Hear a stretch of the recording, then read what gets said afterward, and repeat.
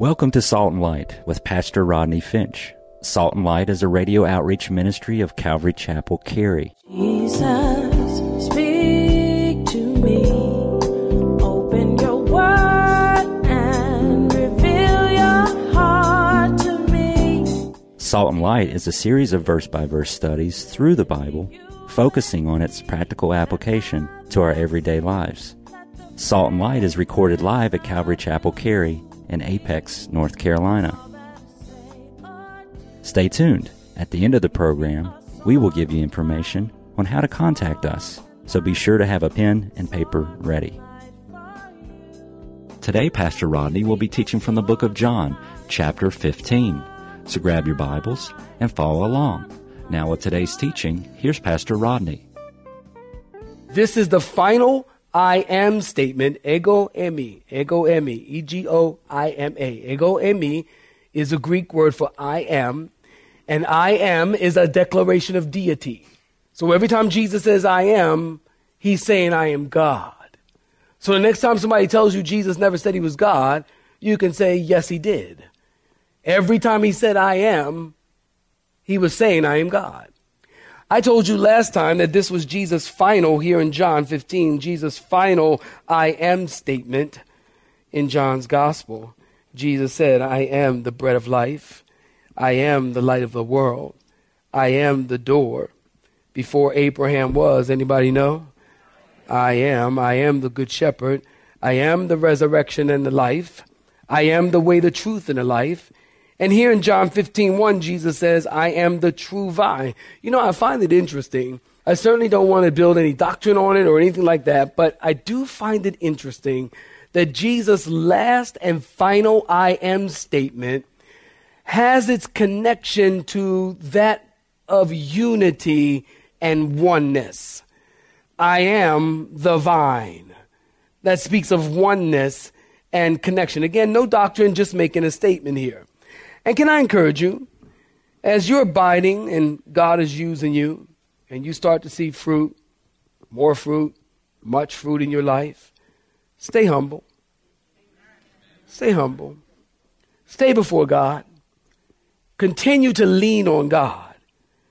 Because what happens is people, when you start bringing forth fruit, God is using you in the ministry, God's blessing you, you start to bring forth fruit, more fruit, much fruit.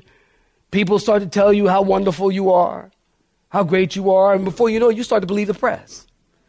And you're like, I am pretty awesome. I'm really not so bad. Actually, I'm really pretty good. You start to believe that. And you start to lose that connection to the vine because you're losing your understanding that the only reason why you are bearing fruit, the only reason why you're bearing much fruit, the only reason why you're bearing more fruit is because of your connection to the vine. Remember, we already established that your energy and your source and your power come from the vine. It doesn't come from you. It ain't about you. You're not that wonderful. Go ahead, look at your neighbor and tell them they're not that wonderful. Some of y'all been waiting to do that anyway. Y'all been waiting for that moment. There, I just helped you out. I threw you a bone. There you go.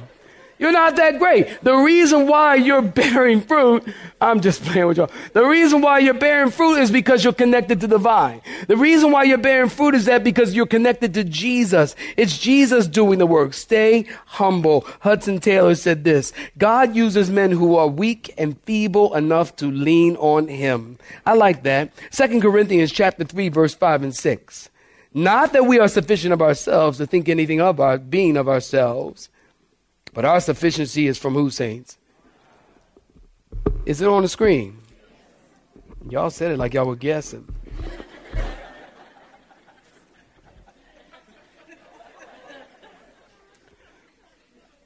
But our sufficiency is from God, who also made us sufficient as ministers of the new covenant, not of the letter, but of the Spirit. For the letter kills. Come on, read it with me. But the Spirit gives life. Word for the day. Stay humble. Jesus uses humble people. Jesus was humble, and we should be humble. And if you're not willing to walk in humility, you can't abide. 1 Peter 5:5 says, God resists the proud, but gives grace to the humble. I told you the one condition of the heart is that God will resist pride. I told you the story of the pastor who was voted the most humble pastor in America. And the congregation gave him a medal that read, to the most humble pastor in America. And then they had to take it from him the next Sunday because he wore it. You'll get that on the way home. Somebody once said the problem with humility is when you realize you have it, you just lost it. As soon as you think, I sure am humble, you ain't. One of my favorite verses in the whole Bible, and there's a lot of verses in the Bible, y'all. Amen. One of my favorite verses in the entire Bible is Micah 6:8. Micah 6:8. You don't have to make it your favorite verse, but it's my favorite verse. Micah 6:8. He has shown you, O man, what is good and what the Lord requires of you, to do justly, to love mercy, and to walk humbly before your God. I love that. People come to me all the time. Pastor Rodney, I don't know what I'm supposed to do. I don't know what my purpose is in life. I don't know what I'm supposed to do. I don't know what's going on. I tell them, I know what you're supposed to do. You do? Yeah, I do. Do justly, love mercy, and walk humbly before your God. You do those three things, you will be right with God. Do those three things, you'll be abiding in Christ. Do justly, love mercy, walk humbly before your God. You'll continue to bear fruit. Abiding means, point number one, we are one with Christ. Point number two, let's move on. Abiding means we are dependent on Christ. Look at John chapter 15. Y'all still with me? Look at John chapter 15. Look at verse 5. Jesus says, I am the vine, you are the branches, and he who abides in me and I in him bears much fruit, for without me you can do nothing. Jesus is the vine, we are the branches. The branches that abide in the true vine are those who are saved and dependent on the vine for everything. Many times Christians are accused of being, religious escapists. I've had people say, you Christians are escapists because we as believers, we believe in the rapture of the church. Where are my people at? We believe in the rapture of the church. In other words, we believe that before the great wrath of God is poured out upon the earth, Christians will be raptured. Christians will be taken out. We will be snatched away, violently snatched away is what it means. We'll be violently ripped off of this earth, and then God's wrath will come on the earth. We believe in the rapture. We call ourselves here at Calvary Chapel pre-tribulationists. That means we hold a pre-tribulation view. Before the tribulation comes, we believe God's going to come get us. I don't know about you, but that makes me happy. Happy. Pre-tribulation. And there are four positions concerning the tribulation. There's pre-trib, tribulationists. There's post-tribulationists. And they believe that the church is going to be here and then be taken be here during the tribulation and then be taken after the tribulation, caught up, be with the Lord after the tribulation. So there's pre-tribulation, post-tribulationist, what's up? Mid-tribulationist, thank y'all. Mid-tribulationist. And anybody want to come preach?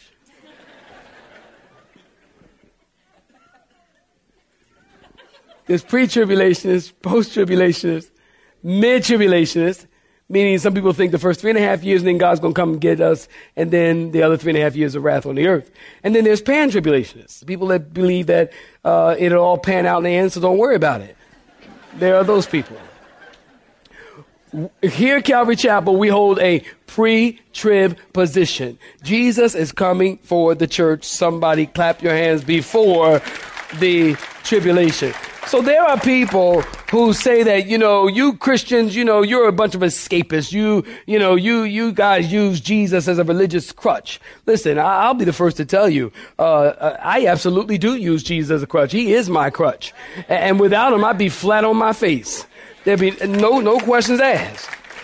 And by the way, everybody has a crutch. Some people's crutch is drugs. Some people's crutch is rock and roll. Some people's crutch is hip hop. Amen. I had to throw that in there for some of y'all. Make sure I catch everybody. Some Some of y'all crutches is your bank account. I mean, zeros you have in your bank account. You feel comfortable. Get those zeros down, you start feeling uncomfortable. That's your crutch. Some people's crutch is their education. They're always talking about their education and where they graduated and how many degrees they have and how many letters they have after their name. They got an MS and a BS and a MBA and a MA and a MAA and a AAA and that's their crutch. Some people, that's their crutch. Jesus is my crutch. Jesus says to us, he wants us to lean on him.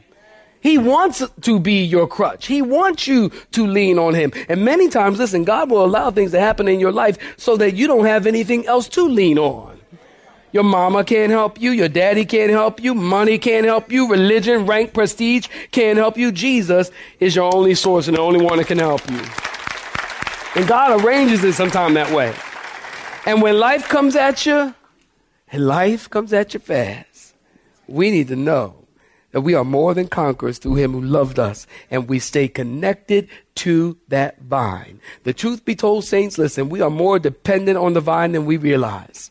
We are more dependent on the Holy Spirit than we think. Listen to this article from the Associated Press. They released a study done by the Agricultural School in Iowa. Listen, it reported to produce 100 bushels of corn from 1 acre land, in addition to many hours of farm labor, required 4 million pounds of water, 6,800 pounds of oxygen, 5,200 pounds of carbon, 160 pounds of nitrogen, 125 pounds of potassium, 75 pounds of yellow sulfur, and other elements too numerous to list.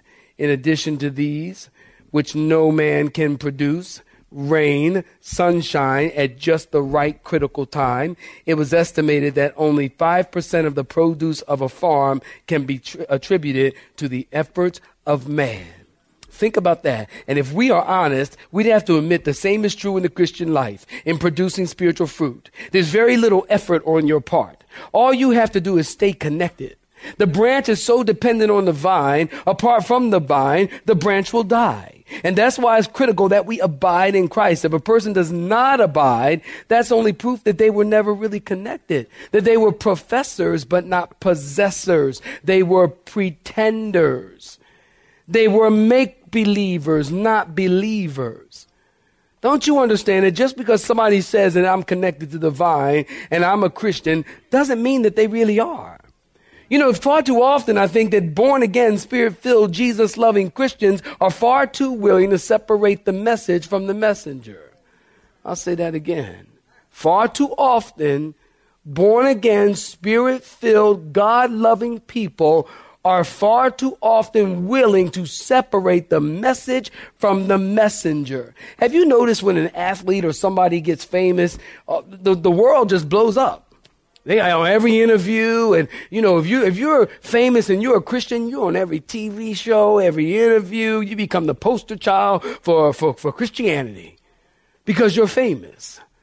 Listen, there's nothing more special about someone being famous and becoming a Christian than there is for the guy who works at McDonald's flipping burgers and become a Christian. The reality is both of them were transferred from the kingdom of darkness to the kingdom of light. Period. It's all the same. It's all the same. They both had the same experience. And so many times these people who are saved, they make a profession of their faith, but then you watch them and some years later, and what are they saying? And what are they doing? And the media grabs them immediately and they start to, say this and that for Christ, but give them some time. What are they saying? What are they doing? And how are they living? And then some of them aren't living for the Lord at all so many years later. And then we say, oh, well, they lost their salvation. They didn't lose their salvation. They never really were. They had a profession of faith, but not a possession of faith. Did you get that? They had a profession of faith. They were pretenders. They're pretenders in church. There are people in church right now in this sanctuary. I'm not going to ask you to raise your hand. But right now in this sanctuary, they have no real connection to the vine. People come to church for a lot of different reasons. Some husbands come to church because their wives ask them to. I remember last Mother's Day, I met a guy. "Yeah, first time here?" "Yeah, well, I'm here. My wife asked me to come to church with her as a Mother's Day gift." I said, "Well, that's mighty kind of you." She took his hand. Nice. Well, I'll see you next Mother's Day then.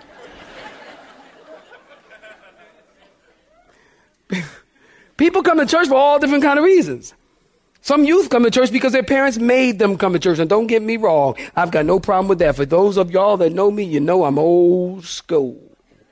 Okay? If you live in my house, I'm not going to give you the address. But if you live in my house, one time I did that from the pulpit, my secretary told me, she went, "Don't do that." I had to edit that part out.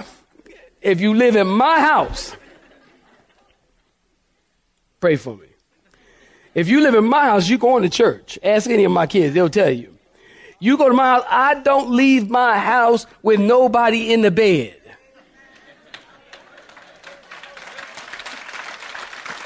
Is that right?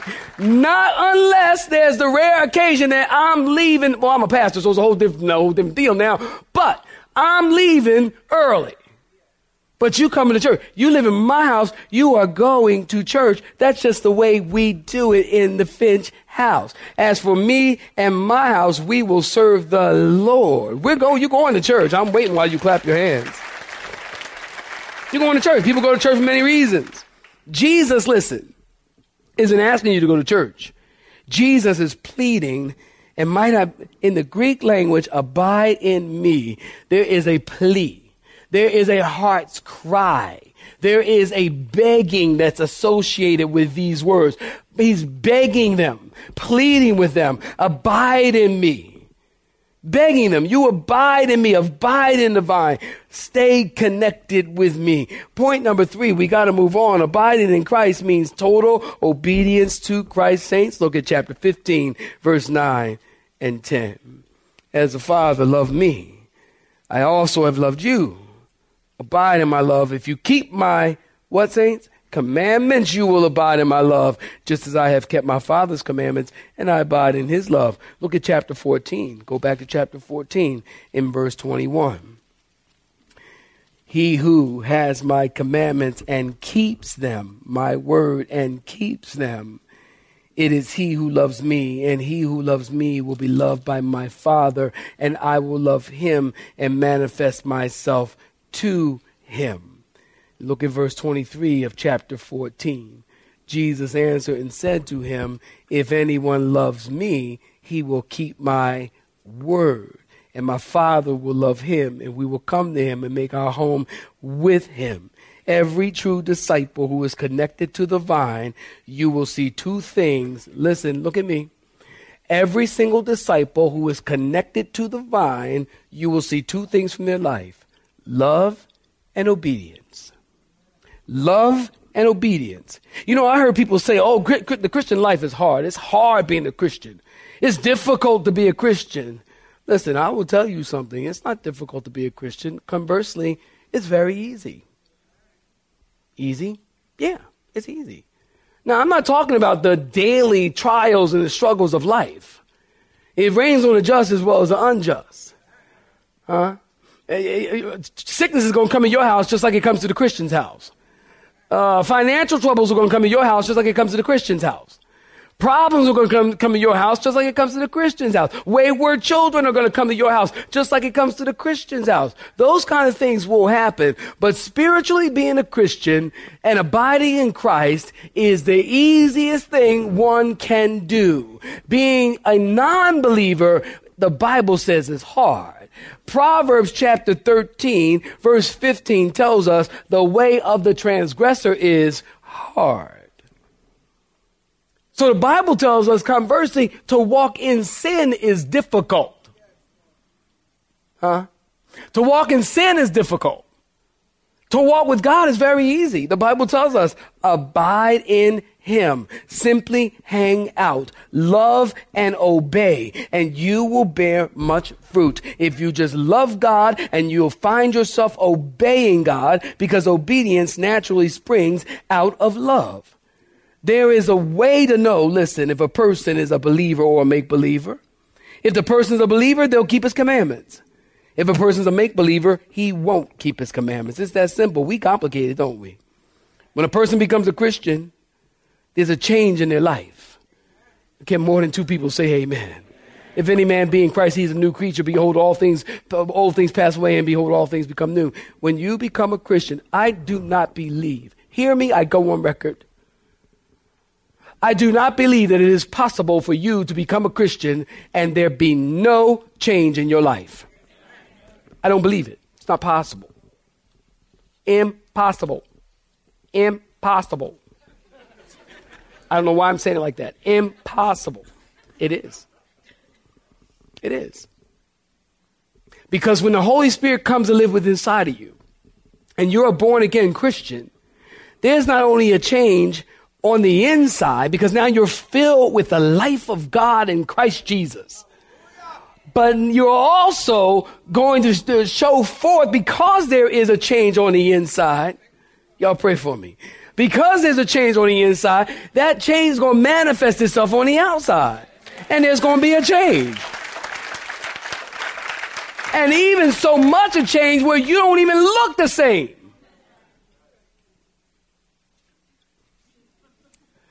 Now, I'm not saying, you were black and now you look white. Now, I'm not saying that. Okay, write that down. Don't say I said that now. I'm not saying that. I'm saying that you're going to look different. Somebody once said, you're not going to walk the same way anymore. You're not going to talk the same way anymore. You're not going to speak the same way anymore and go the same places that you used to go anymore and hang out with the same people you used to hang out with. That's not going to happen. There's going to be a change, a real change, a change in your relationship with sin. A true Christian no longer loves sin as he once did. A true Christian no longer brags about their sin as he once did. A true Christian no longer plans to sin as he once did. If you're truly abiding in the vine, there's going to be a real change in your life. Where you used to be grumpy and now you're grateful. You used to be cheap and now you're still cheap. I'm sorry. You used to be cheap. Now you're less cheap. You used to be cheap. And now you're not cheap. You used to beat people up. And now you're picking people up. You used to steal and now you give.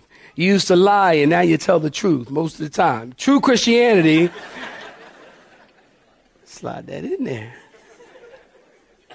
True Christianity will not allow hate and bigotry to sit on the shelf. It will push it off because the resident Holy Spirit has been imparted into your life and there's a change in your life. Obedience to God's word is proof that you're a Christian. There are three motives for obedience. That depends. You can obey because you have to. You can obey because you need to. You can obey because you want to. You can obey because you have to. A slave obeys because he has to. If he doesn't, he'll be punished. You can obey because you need to. An employee obeys because he needs to. He might not enjoy the work, but he enjoys the cheddar. That's money. Money. The green stuff, dead presidents. Money. To pay the bills. Put cereal on the table. I'm just joking, y'all. You can obey because you want to. Christians, we get to. We get to. Christians obey because we want to. Because we love the Lord. We're in relationship with God. That relationship is motivated by love. We get to worship God. We get to come to church. You don't have to come to church. You don't have to come to church. You don't have to worship the Lord. You don't have to read your Bible. It is a blessing for you to come to church. It's a blessing for you to read your Bible. It's a blessing for you to worship the Lord. Don't get it twisted. God is not sitting in heaven going, you know what? Man, I wish that guy would hurry up and start worshiping me. My day's not going to be the same if he doesn't worship. Well, if he doesn't come to church, man, what am I going to do? I'm going to fall off the throne. You have been listening to Salt and Light, a radio outreach ministry of Pastor Rodney Finch and Calvary Chapel, Cary, located in Apex, North Carolina. Join Pastor Rodney Monday through Friday at this same time. For information regarding service times, you can contact us at 1-800-293-0923. That's 1-800-293-0923. You may listen to today's broadcast in its entirety by visiting the media library on our website at cccary.org.